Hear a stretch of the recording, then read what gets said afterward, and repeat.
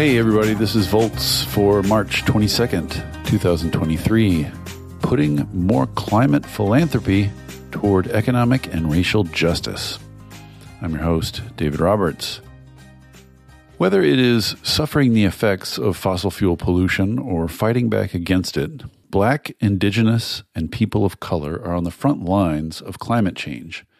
Yet they are starved for resources. More than $1 billion a year goes towards climate philanthropy, but of that amount, little more than 1% goes to BIPOC-led environmental justice groups. The 2-year-old Climate Funders Justice Pledge, run by the Donors of Color Network, is trying to change that. It challenges big donors to A, be more transparent about where their grants are going, and B, within 2 years of signing the pledge, raise the amount going to BIPOC-led groups to 30%. The pledge, featured in a just-released report from Morgan Stanley and the Aspen Institute on how to increase the impact of climate philanthropy, has already led to more than $100 million in annual commitments to BIPOC-led groups. I talked with Abdul Dasunmu, who runs the pledge campaign, about why BIPOC leadership is important to the climate fight, how transparency changes the behavior of foundations, and how to improve the relationship between environmental justice groups and big funders.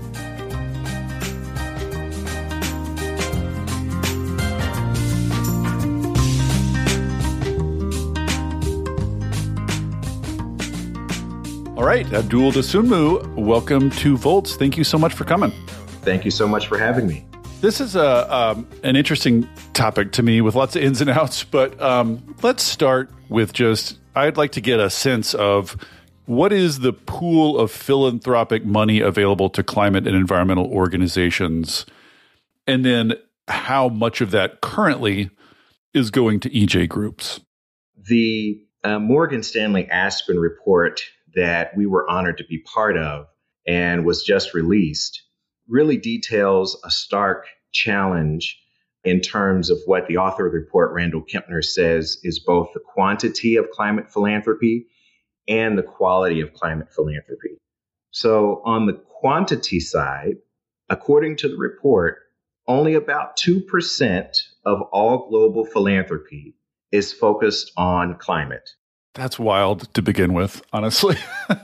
Insanely wild. And what's interesting about that, what's hard to square about that, is the fact that if you ask philanthropists how urgent the crisis is, 85% of them say it's extremely urgent.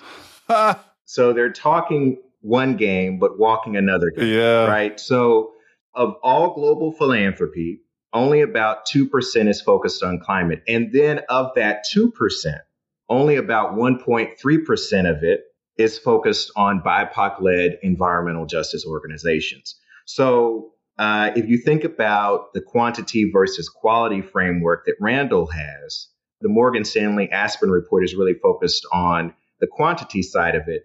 The Climate Funders Justice Pledge, which I lead, is focused on the quality side of it. Right. We'll get to that in just one second. I got a bunch of questions about that, but I just want to, in terms of quantity, do we know that 2% that goes to climate-related stuff, do we know what that number is? Like how big? I don't have any sense of scale at all. Like, is that $1 billion, a few million? So our data, and I'm not sure Randall goes into this in the report, but our data is really focused on about 1.3 billion or so of climate funding. Got it. So we're looking at single-digit billions. But we also know that in recent years, frankly, in recent weeks, that number is steadily escalating as new climate funders come onto the scene with last names like Bezos and Powell Jobs and others. And so we really don't have a solid sense of what that new number is. Right. But in terms of the 1.3% number that we focus on at CFJP, we're looking at about 1.34 billion of that, which was awarded to national climate funders. And of that, only about 1.3% is going to BIPOC-led environmental groups. So that's less than 20 million, say, something in that neighborhood. Right. Absolutely. One other distinction on this is I know that there is giving that gets categorized under EJ activities, which is separate from money actually going to EJ-led groups. That's right. So that's a critical distinction, and you've really just jumped in on on the core part of the work that I do. We believe that it's important that EJ work is funded when it is BIPOC led, just as much as it's funded when it's not. And currently what we have is a system where EJ work led by communities of color, conceptualizing communities of color, is not funded at the same scale that other work might be funded. And, the reality of that is that there are deep consequences because as we often say, the communities that are closest to the problem are closest to the solutions, but they're also the furthest away from the resources. Mm-hmm. So let's get right into that then. I guess probably a lot of listeners will take this as self-evident, but when you go to big funders, people sitting on big endowments and stuff, and you are trying to make the case that BIPOC-led groups are important to tackling climate change, what's the case? What's the evidence? What do you tell them? Well, we start with a basic concept that says that the climate does not discriminate. People and systems do. And the reason we start there is that we really want to drive them to the data that most of your audience will probably be familiar with around the fact that most frontline communities, the communities that are hit first and worst by the effects of climate change, are Black and brown communities. Most fence line communities are Black and brown communities. That when it comes to the ways in which this crisis is manifesting itself on the ground and in people's lives, it disproportionately impacts BIPOC communities. So we start there, that if you're actually interested in mitigating the effects of this crisis, by necessity, you would start with BIPOC communities, right? The second piece is if you're actually interested in shifting the systemic landscape that has led to this crisis, you would start with BIPOC communities. And here's what I mean by that.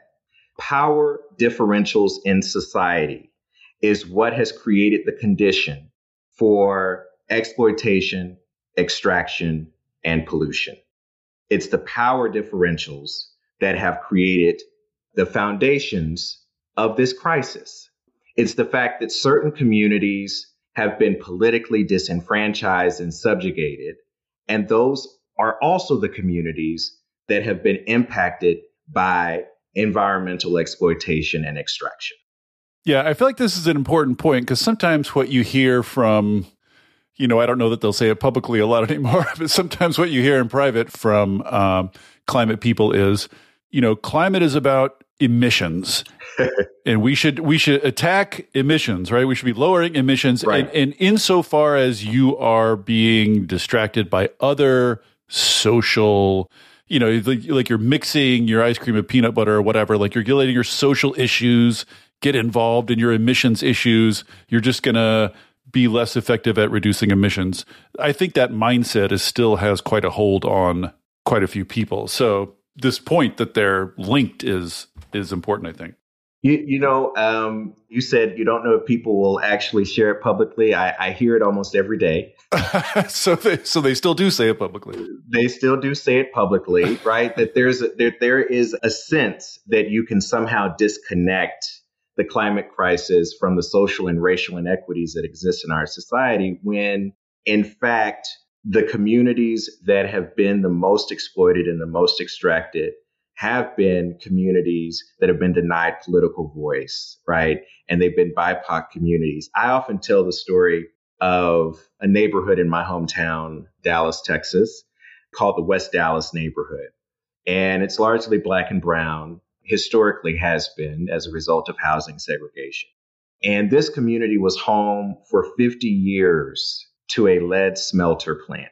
And this lead smelter plant obviously polluted the environment. It also poisoned generations of young Black and brown kids growing up in that community. And it was the political powerlessness of that community. It was the political subjugation of that community that allowed that lead smelter plant to operate with impunity for 50 years. And this is a critical point that we make. It was the rising up of that community. It was the mobilization of that community that ultimately booted that lead smelter plant from the community. And so it's important for us to see that these things are linked. Just to sort of restate, like the whole problem of environmental pollution generally, including climate, is this ability to basically produce waste and impacts that you don't pay for. That's right. But you can't do that unless there's some community that's disempowered enough that it can't stop you from doing it, right? I mean, right. the whole setup relies on there being disempowered communities that have no choice but to accept this junk. That's exactly right. I have a dear friend in the movement, Felicia Davis from HBCU Green Fund, who says, we don't just have a climate crisis, we have a power and justice crisis.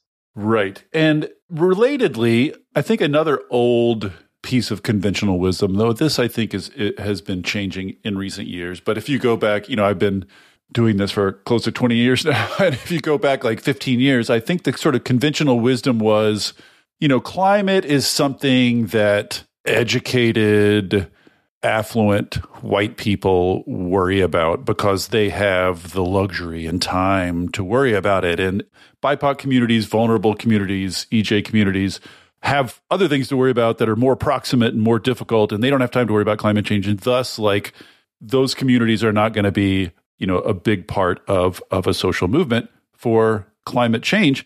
And of course, now the data shows that that's wrong, like almost inversely wrong. So sort of what is the level of kind of knowledge and engagement among these communities on the subject of climate change? Well, and this is a key point that I like to make. The first part of that I would like to deconstruct is this notion that climate is separate from the other issues that impact these communities, right? That in many ways, part of the innovation and the imagination that these communities are bringing to the fight is to recognize the interconnections between climate and housing, climate and labor policy, climate and transportation, right? That they are uniquely positioned to see that climate is connected to a whole range of other systems that decide and define how we live. So that's part of the deconstruction that has to be made. And you might also say that a white affluent businessman is uniquely positioned to want to not see those interconnections, right? Like there's a lot of incentive not to see them if you're in, if you benefit from them, basically. Right. There is a desire to focus the fight against the climate crisis on a little intervention here, a little technology here.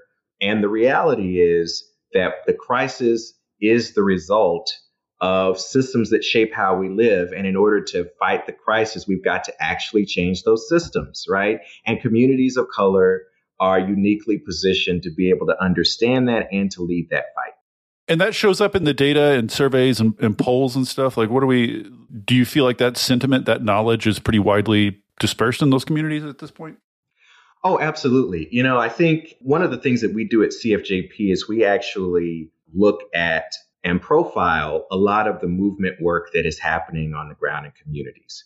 And so we're not just talking at a level of theory, we're talking at a level of understanding the movements that are being led by communities of color. So there is a reason that billions of tons of greenhouse gas emissions are disrupted every year by indigenous organizers. There is a reason that it was the BIPOC-led organizations that pushed President Biden on Justice 40 and that conceptualized the New Jersey and California environmental justice laws that preceded Justice 40. There is a reason that, the Climate Justice Alliance, for instance, has had a massive impact on shifting away from extractive energy practices. And so it's important for us to see that we don't need a poll to tell us. All we need to do is look at the work and the organizing that is happening in these communities and see the ways in which it is moving the needle on this conversation. Yeah. And I'll just say from my perspective, Like I remember when the climate bill was being put together back in 2008 and 9. I don't know if you were unfortunate enough to be in this area when that was happening, but EJ wasn't absent, but it was clearly an add-on, right? It was like an amendment. It was like a thing you stick on at the end as an afterthought. And it's been remarkable to me just to see over the years EJ just becoming much more assertive and having a much bigger place at the table, to the point now that the Democratic official sort of Democratic Party climate agenda has it right there at the core, and it's included in a lot of these Inflation Reduction Act grants. And so it's like night and day in terms of the engagement on both sides. To me, obviously there's a long way to go, but I've seen the change. That's absolutely right. And that change was led by BIPOC-led organizations. And here's why that's important, right? Obviously, you know this better than I do. We're dealing with a movement that has historically excluded and alienated the voices of people of color. And, there are organizations out there that are doing this work around diversity, equity, and inclusion in the environmental movement, right? And the data has never been good. It's always been bad. And here's the core point that we make. I draw an analogy. One of my, favorite football teams, I'm a great Texan. I'm a great Dallasite. So the Dallas Cowboys. What we're doing right now in the climate movement is the equivalent of the Dallas Cowboys finally making it to the Super Bowl, but fielding only about 1/10 of a team on the field. That's what we're doing right now in the movement. Our best players, our most imaginative players are not on the field because we have historically excluded them. Let's talk about that. So the Climate Funders Justice Pledge, what is it specifically? What is it asking of large philanthropies? So it's pretty simple, which is not to say that they always receive it as such. not easy. Easy and simple are different. Easy and simple are different. But it's pretty simple. It says two things. Number one, it says commit to transparency. So we call on the nation's top climate funders, primarily institutional funders. So we're talking foundations, big foundations, to commit to transparency, right? And what that means is we ask them specifically, how much of your current climate giving is focused on BIPOC-led environmental justice organizations, not just environmental justice organizations, but BIPOC-led EJ organizations. And we define that very concretely. We say 50% of your board has to be people of color, 50% of your senior staff has to be people of color, and you have to have an explicit mission of serving communities of color. So how much in dollar amounts of your current climate giving is going to BIPOC-led environmental justice organizations? That's a transparency component. And that information is not available today? It's not easily available. And to be honest with you, most funders have not asked themselves those questions, right? So one of the things that has been a learning journey for us is actually getting feedback from funders that have taken the pledge. And what they tell us is that for them, the most transformative part of it has been the transparency component because they had never actually looked at the data. I bet they're not finding out good things, right? I bet they're not pleasantly surprised. No, they're not. In the main, they are not pleasantly surprised. I mean, the data is what it is, right? Nationally. And part of what we wanted to do with this pledge is we wanted to make that data available to communities and movements so that they could actually hold these funders accountable, right? And so that the funders who are committed to environmental justice can hold themselves accountable. So it matters that a Kresge Foundation, for instance, says, you know what? What has been most imaginative about this for us is that it has forced us to go internal and look at our data. So that matters. And we don't just ask for the data and hoard it or put it in a report that we release annually. We actually post that number on our website. So if you go to our website, you can find that number for each of the funders that have taken the pledge. And then we do a whole bunch of media amplification around it because we actually want communities to organize around this data. And what's a typical number? Like Kresge or whatever, like once they looked, what are they finding? Well, Kresge is actually, they're an anchor pleasure of ours, which is great. And I don't want to misquote their number. If I'm remembering correctly, they were under the 30%, probably in the 20s range. Mm-hmm. And it's important to note that, again, they have had this as a commitment for a very long time. So actually challenging them to, okay, let's look at the data has been super helpful for them. Interesting. And so, okay, so transparency is step one. Step one is transparency, and I actually looked at the number. They're actually at 33%. So I take that. I let me give Kresge their credit. They're at 33%. I'm going to guess that's unusually high. They are one of the leaders in the field, no question about it. It is very high for the pledges that we have, and they are making continued strides. So the transparency piece is very important because it allows us to have conversations like this one. Where is this funder? Where is that funder? And how can we hold them accountable to the commitments that many of them have, right? So let me just put a pin in this and say, after George Floyd, we saw a number of funders make new commitments around environmental justice, around BIPOC communities. And in the couple of years since, we've seen most of those commitments fade into the background. Right. And so this has become a tool that communities can use to actually hold funders accountable to what they say they're going to do. Got it. And then the second component of the pledge is the 30% requirement. So what we say is, after you tell us your number, if you're not at 30% and a good number or not, we challenge you to, within 2 years of taking the pledge, to get to 30%. So scale your grant making to at least 30% going to BIPOC-led environmental justice organizations over the course of 2 years. Can I ask where 30% came from? I mean, is it just sounds reasonable, or is there is there something more to it than that? You know, if you look at it, BIPOC communities, about 40% of the population. What we said was, 30% seems like a good floor. It is not intended to be a ceiling. And what we hope to see is that over time, that number is far exceeding 30%. But at least as a floor, 30% felt right to the networks of movement organizers and leaders that we pulled together to help develop this campaign.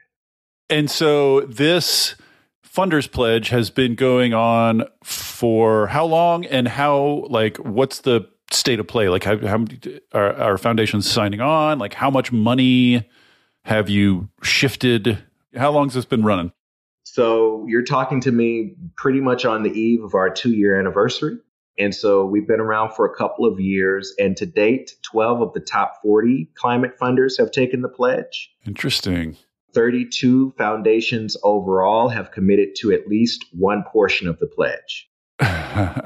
And so, some of them will say we'll do transparency, but we're not quite ready to go to 30%. Right. And so, and we accept that because sunlight is the best disinfectant. Yeah, I think you're right that transparency is the big piece here. That's it's like that dream where you wake up in school and you're naked in school or whatever. All of a sudden everybody can see. That alone, I think, is going to create a lot of push. Right. Nobody wants to be at the bottom of the list, right? Nobody wants to be in single digits when everybody else is in double digits. And so, and the ones who are in double digits, like Kresge, right? They want to do better, right? They want to get more shine. They want to tell their story more impactfully. And so, we offer the transparency piece, not just as stick, but also as carrot. To those who are doing well in this fight and want to help us tell the story and amplify the mission. And so what we have seen is that there is momentum around the pledge, and we're very proud to say that we have helped to catalyze a new funding baseline through the pledge for BIPOC-led organizations of around $100 million in the 2 years that we have been around. But $100 million is really just a drop in the bucket, because right now we're seeing, again, as I said earlier, new funders coming to the field every single day. Well, this was my very next question is, do we have any sense of what sort of dollar figure we would be talking about if this succeeded, if all the big philanthropies signed on, and if all the big philanthropies actually did it? Do we have any idea sort of like what the ultimate pool of money is? So I don't have that hard number, but I can tell you that our campaign has a goal, right, an aim of catalyzing $500 million. So, if we could get to 500 million, we feel like we would be radically transforming the possibilities for BIPOC-led environmental justice organizations. But that's going to require that we make the transition, the pivot from what I would call the legacy funders, right? So, legacy funders like Pisces and Kresge and Schmidt and Rockefeller Brothers and Hewlett and a number of the MacArthur, a number of the others that have, Heising Simons, Energy Foundation, Packard Foundation, a number of those that have taken the pledge. We've got to make the transition from just those to now some of these more entrepreneurial startup funders in the space, like a Bezos, like a Waverly Street, like a Sequoia. Have you talked to any of them? I mean, I assume you're reaching out. Like, I guess one of the questions I'm sort of curious about is there a big difference in culture that you found between these established groups and the new ones coming in? There is. We are outreaching every day to the new funders. One of the reasons I make the distinction between legacy and entrepreneurial is that when you're a legacy funder, you have deeper roots in communities because you've been funding them for a long time, or at least, you've been giving lip service to funding them for a long time, right? And so you're more susceptible to their accountability, right? You're more accountable to them than a new funder who's coming in who, is somebody who's made a bunch of money in tech and just wants to give it away out of a good spirit and a good heart, but there isn't the same level of connectivity there to communities. And so that has been the biggest challenge. And then the other piece of this is when you're an entrepreneur and you've come in right on the heels of having made a lot of money, a lot of money in business, you tend to think you know how to do things. What? Tech guys? What? I know. Isn't it? It's a crazy thought, right? Yeah, I was going to say, like, I don't want to cast aspersions or use any stereotypes, but when I think about tech bros fresh off making billions of dollars, like, sensitivity to racial justice is not what leaps to mind.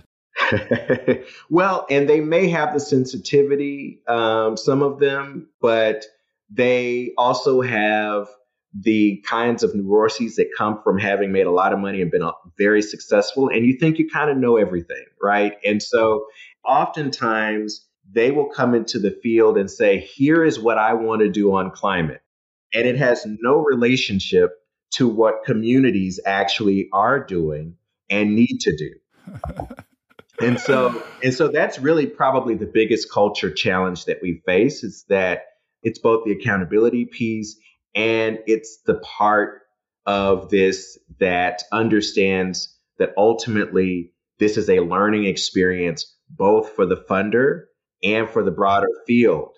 This is not top down, it's bottom up. And the best solutions come from the bottom up. As you've talked to foundations, have you received any, straight up kind of disagreement about your goals? Well, we mostly don't get that, right? We mostly get, we're going to work on that's my impersonation. We're going to work on it, and we're going to see and talk to us in 6 months and, that sort of thing. But every now and then you do just hear no. We're just not going to do it.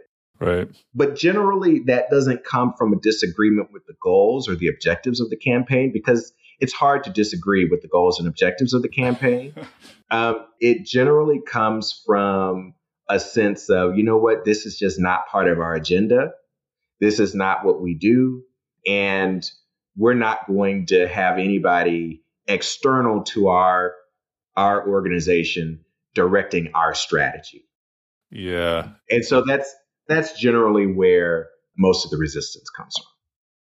If you imagine a huge new flood of money descending on these groups over the course of the next 2 or 3 years, you can imagine ways that could go poorly, right? Like it's a big disruptive thing. And one of the things I was thinking about is when you talk to these small groups, often what they'll tell you they need is just operating expenses. Like they need to be able to pay decent salaries, right? Like just to begin with, like trying to run a whole movement on underpaid people is difficult. And they need sort of, just like cost of living, cost of operations money. Right. And what you often find, or what they tell me they run into when they talk to funders is, of course, funders, are wealthy and therefore overestimate their own cleverness and often have their own ideas about what they want groups to do. So I worry, like, is this going to be the right kind of support? And you can certainly imagine a big new pot of money coming with a bunch of sort of big-footed demands about how these groups do things, right? Like you can imagine big funders trying to sort of dictate the strategies of these groups rather than listening and learning from them. So I don't know how you go about. I mean, I don't know exactly what I want you to say in this situation, but how are we confident that this support is going to be the kind of support that these sort of small struggling groups need most? Right. So you are really touching on a critical part of this that our campaign is going to be doing more work on. It hasn't been a core part of it thus far because we really see ourselves as the accountability mechanism in the field. But we do think there's an opportunity for us to engage on these questions. So to start, what we really need is a shift in the culture of philanthropy, right? And so part of that shift is a shift in the philanthropy knows best mindset. And we've been talking about that.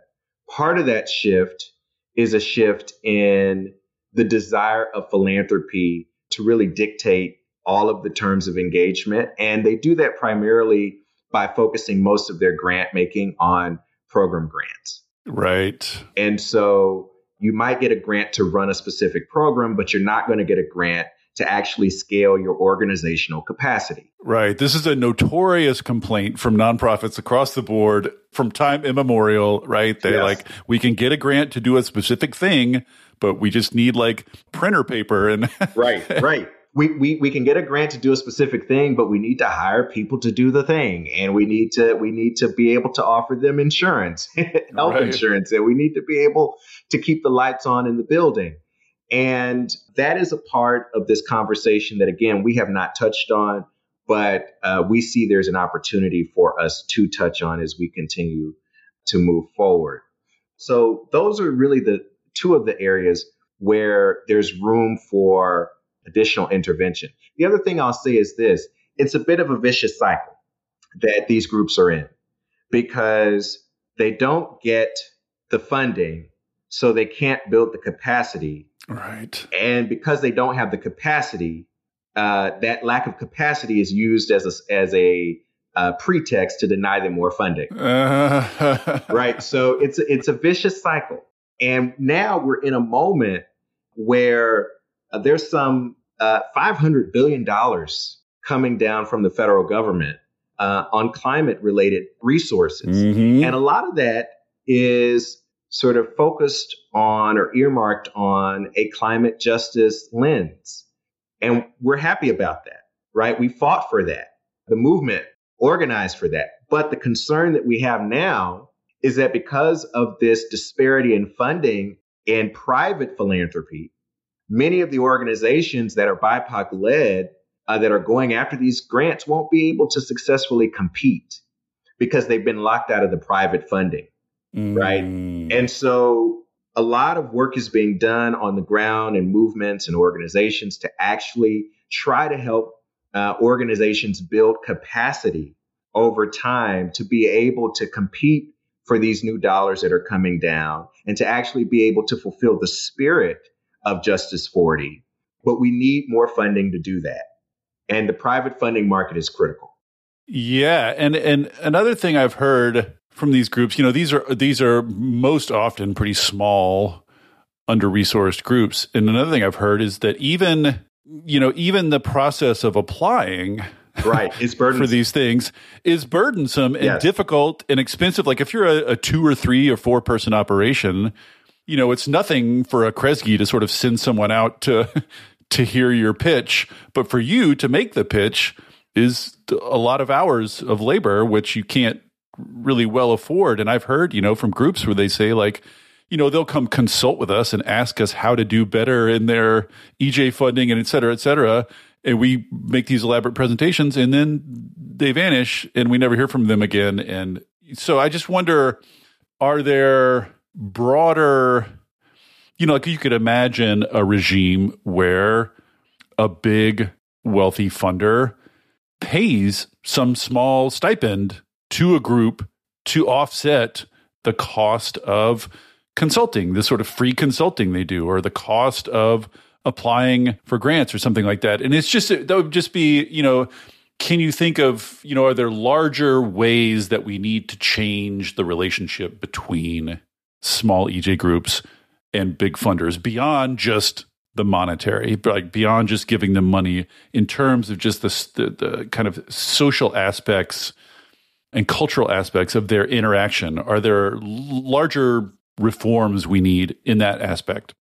How much time do we have?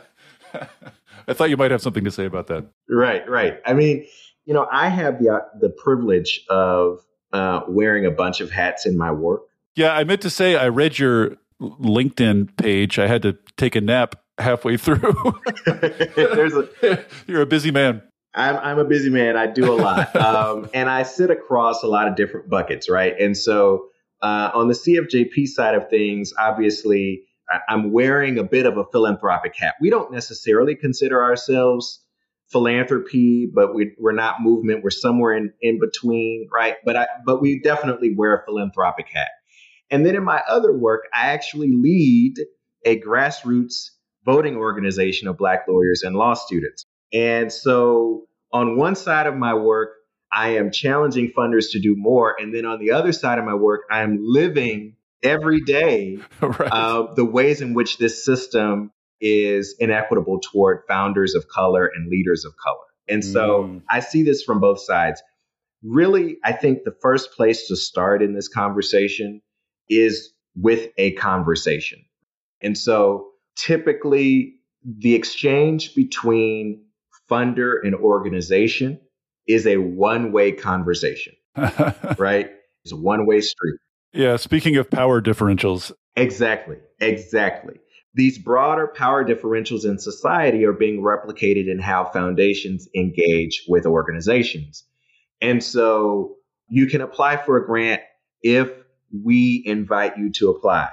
We want it in this 60-page application format. Right. And then you get the grant and we need a 60-page report every year. That's right. We need the 60-page report every year. Oh, and by the way, you probably won't get the grant in time to actually do the work you need to do with it because we're going to take our time delivering the grant to you. And you interface with us and interact with us when we invite you to. Right. That has to change. And so part of the culture change that you're talking about, that so many organizations are advocating for, starts with making that one-way conversation a two-way conversation, and actually listening to organizations on the ground and having those organizations inform your grant-making practices, right? So let me go back to Kresge for a minute. One of the other things that they have said to us has been impactful for them is actually the transformation that the pledge has wrought in their grant-making practices, in their day-to-day grant-making practices, and how they engage and how they interact with grantees. So that just means they've been learning by doing? They've been learning by interacting with these groups? That's right. Absolutely. And we've heard that from multiple funders. And so really what has to happen is that the funder has to become a learner. right? And that's what we're pushing through this pledge. We're challenging funders to become listeners and learners, right? And actually hear from the organizations on the ground about what needs to change in their grant making practices in order to be more equitable. And a lot of them are making changes. I think that's really where this starts, is the conversation, shifting it from one way to two way. And one of the things, by the way, that we have tried to do is that a number of, these funders have said, well, how do I actually get this, this data? How do I actually get the demographic data information? How do we kind of navigate that? And what we have done is actually provide resources for them so that when they're seeking out this data, they're not creating more layers of burden on these groups, right? So we have tried to incorporate that even into our own program. Right. So these groups don't have to sort of do another report on our demographic makeup and et cetera, et cetera. And exactly. Et cetera. So that's a little bit more public. And it also occurs to me, I mean, maybe this is even too obvious to point out, but it also occurs to me that it would be nice if these big funders going to these groups were not like 18th century British royals, visiting the islands like strangers in a strange land. Like it might be nice if they were composed, if the makeup of the actual big funders changed. Well, there you go. I mean, you've made exactly one of the critical points, which is that, the work that Green 2.0 and so many other organizations are doing to actually change the makeup of these funders is directly connected to our work. Because you're absolutely right. You should not be visiting these communities as though you're visiting from Mars. You should have people on staff in senior positions who are deeply rooted in these communities, that know the work that's happening, that know the challenges facing these organizations, and are directly invested in this work, right? Part of what I have seen in the time that I've been doing this work is that there are so many brilliant folks across the country who are directly and deeply invested in this work. Mm-hmm. And they are the people who have been laboring in obscurity. They are the people who've been laboring without resources. And in order for this system to change, the system of philanthropy to shift, part of what we've got to do is bring those voices from the outside in and make sure that they actually have the ability to transform these funding institutions. And that last point is critical, because it is not enough to have people of color faces in high places if they do not have the ability to actually engineer change. I used to work for a nonprofit. The first journalistic organization I worked for, Grist, was a nonprofit. And so, and especially back when I first started, we were very small. There's like 4 or 5 of us. So I became intimately familiar with the grind of begging foundations for money. Luckily, I didn't have to do that part for long, but I saw enough of it. And one thing that just struck me immediately and overwhelmingly is that we were an organization that was specifically targeting young people. We wanted to be sort of irreverent and funny and just all these kind of things that appeal to young people. But the people we were talking to and begging for money are, to put it bluntly, white boomers. They're older white people who are not necessarily who you'd go to learn about the, what the youth of today want out of a journalistic outlet. Right. And so I wonder if you have gotten any sense that younger people in general are hipper to this issue than their elders. In some ways, yes, and in some ways, no. Right. And so what's clear is that younger people just generally understand the climate crisis better than their elders. So we start there, right? You have less of a case to make to younger folks about the urgency of this crisis. But I think it's important for us to be clear that when it comes to age, that does not necessarily portend more enlightenment on racial justice issues. Yes. again, I work in sort of the democracy space. And, I think there's always this assumption that the younger the electorate gets, the more progressive it's going to get, just because younger people have grown up in more diverse environments. And on some level, I think that is true, but I would not want to bet the house on that.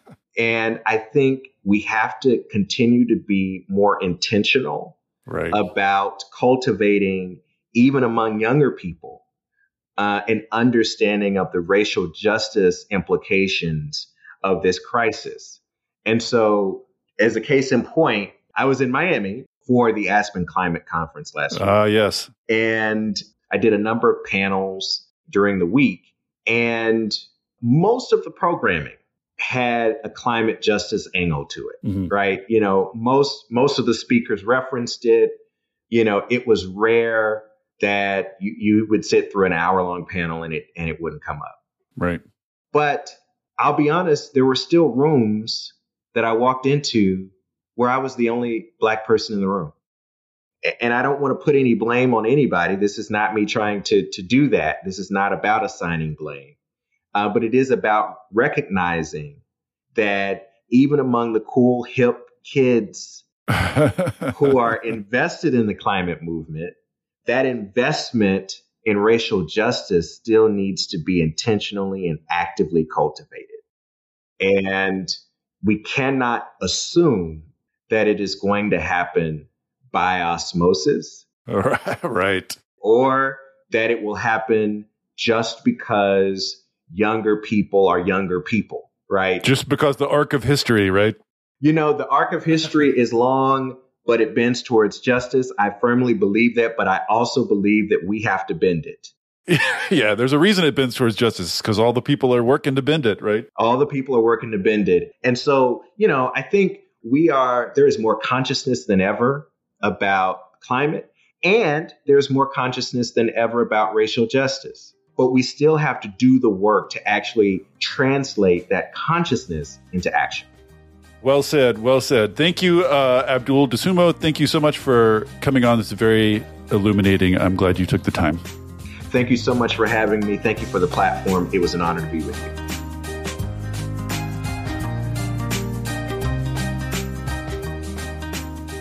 Thank you for listening to the Volts podcast. It is ad-free, powered entirely by listeners like you. If you value conversations like this, please consider becoming a paid Volts subscriber at volts.wtf. Yes, that's volts.wtf, so that I can continue doing this work. Thank you so much, and I'll see you next time.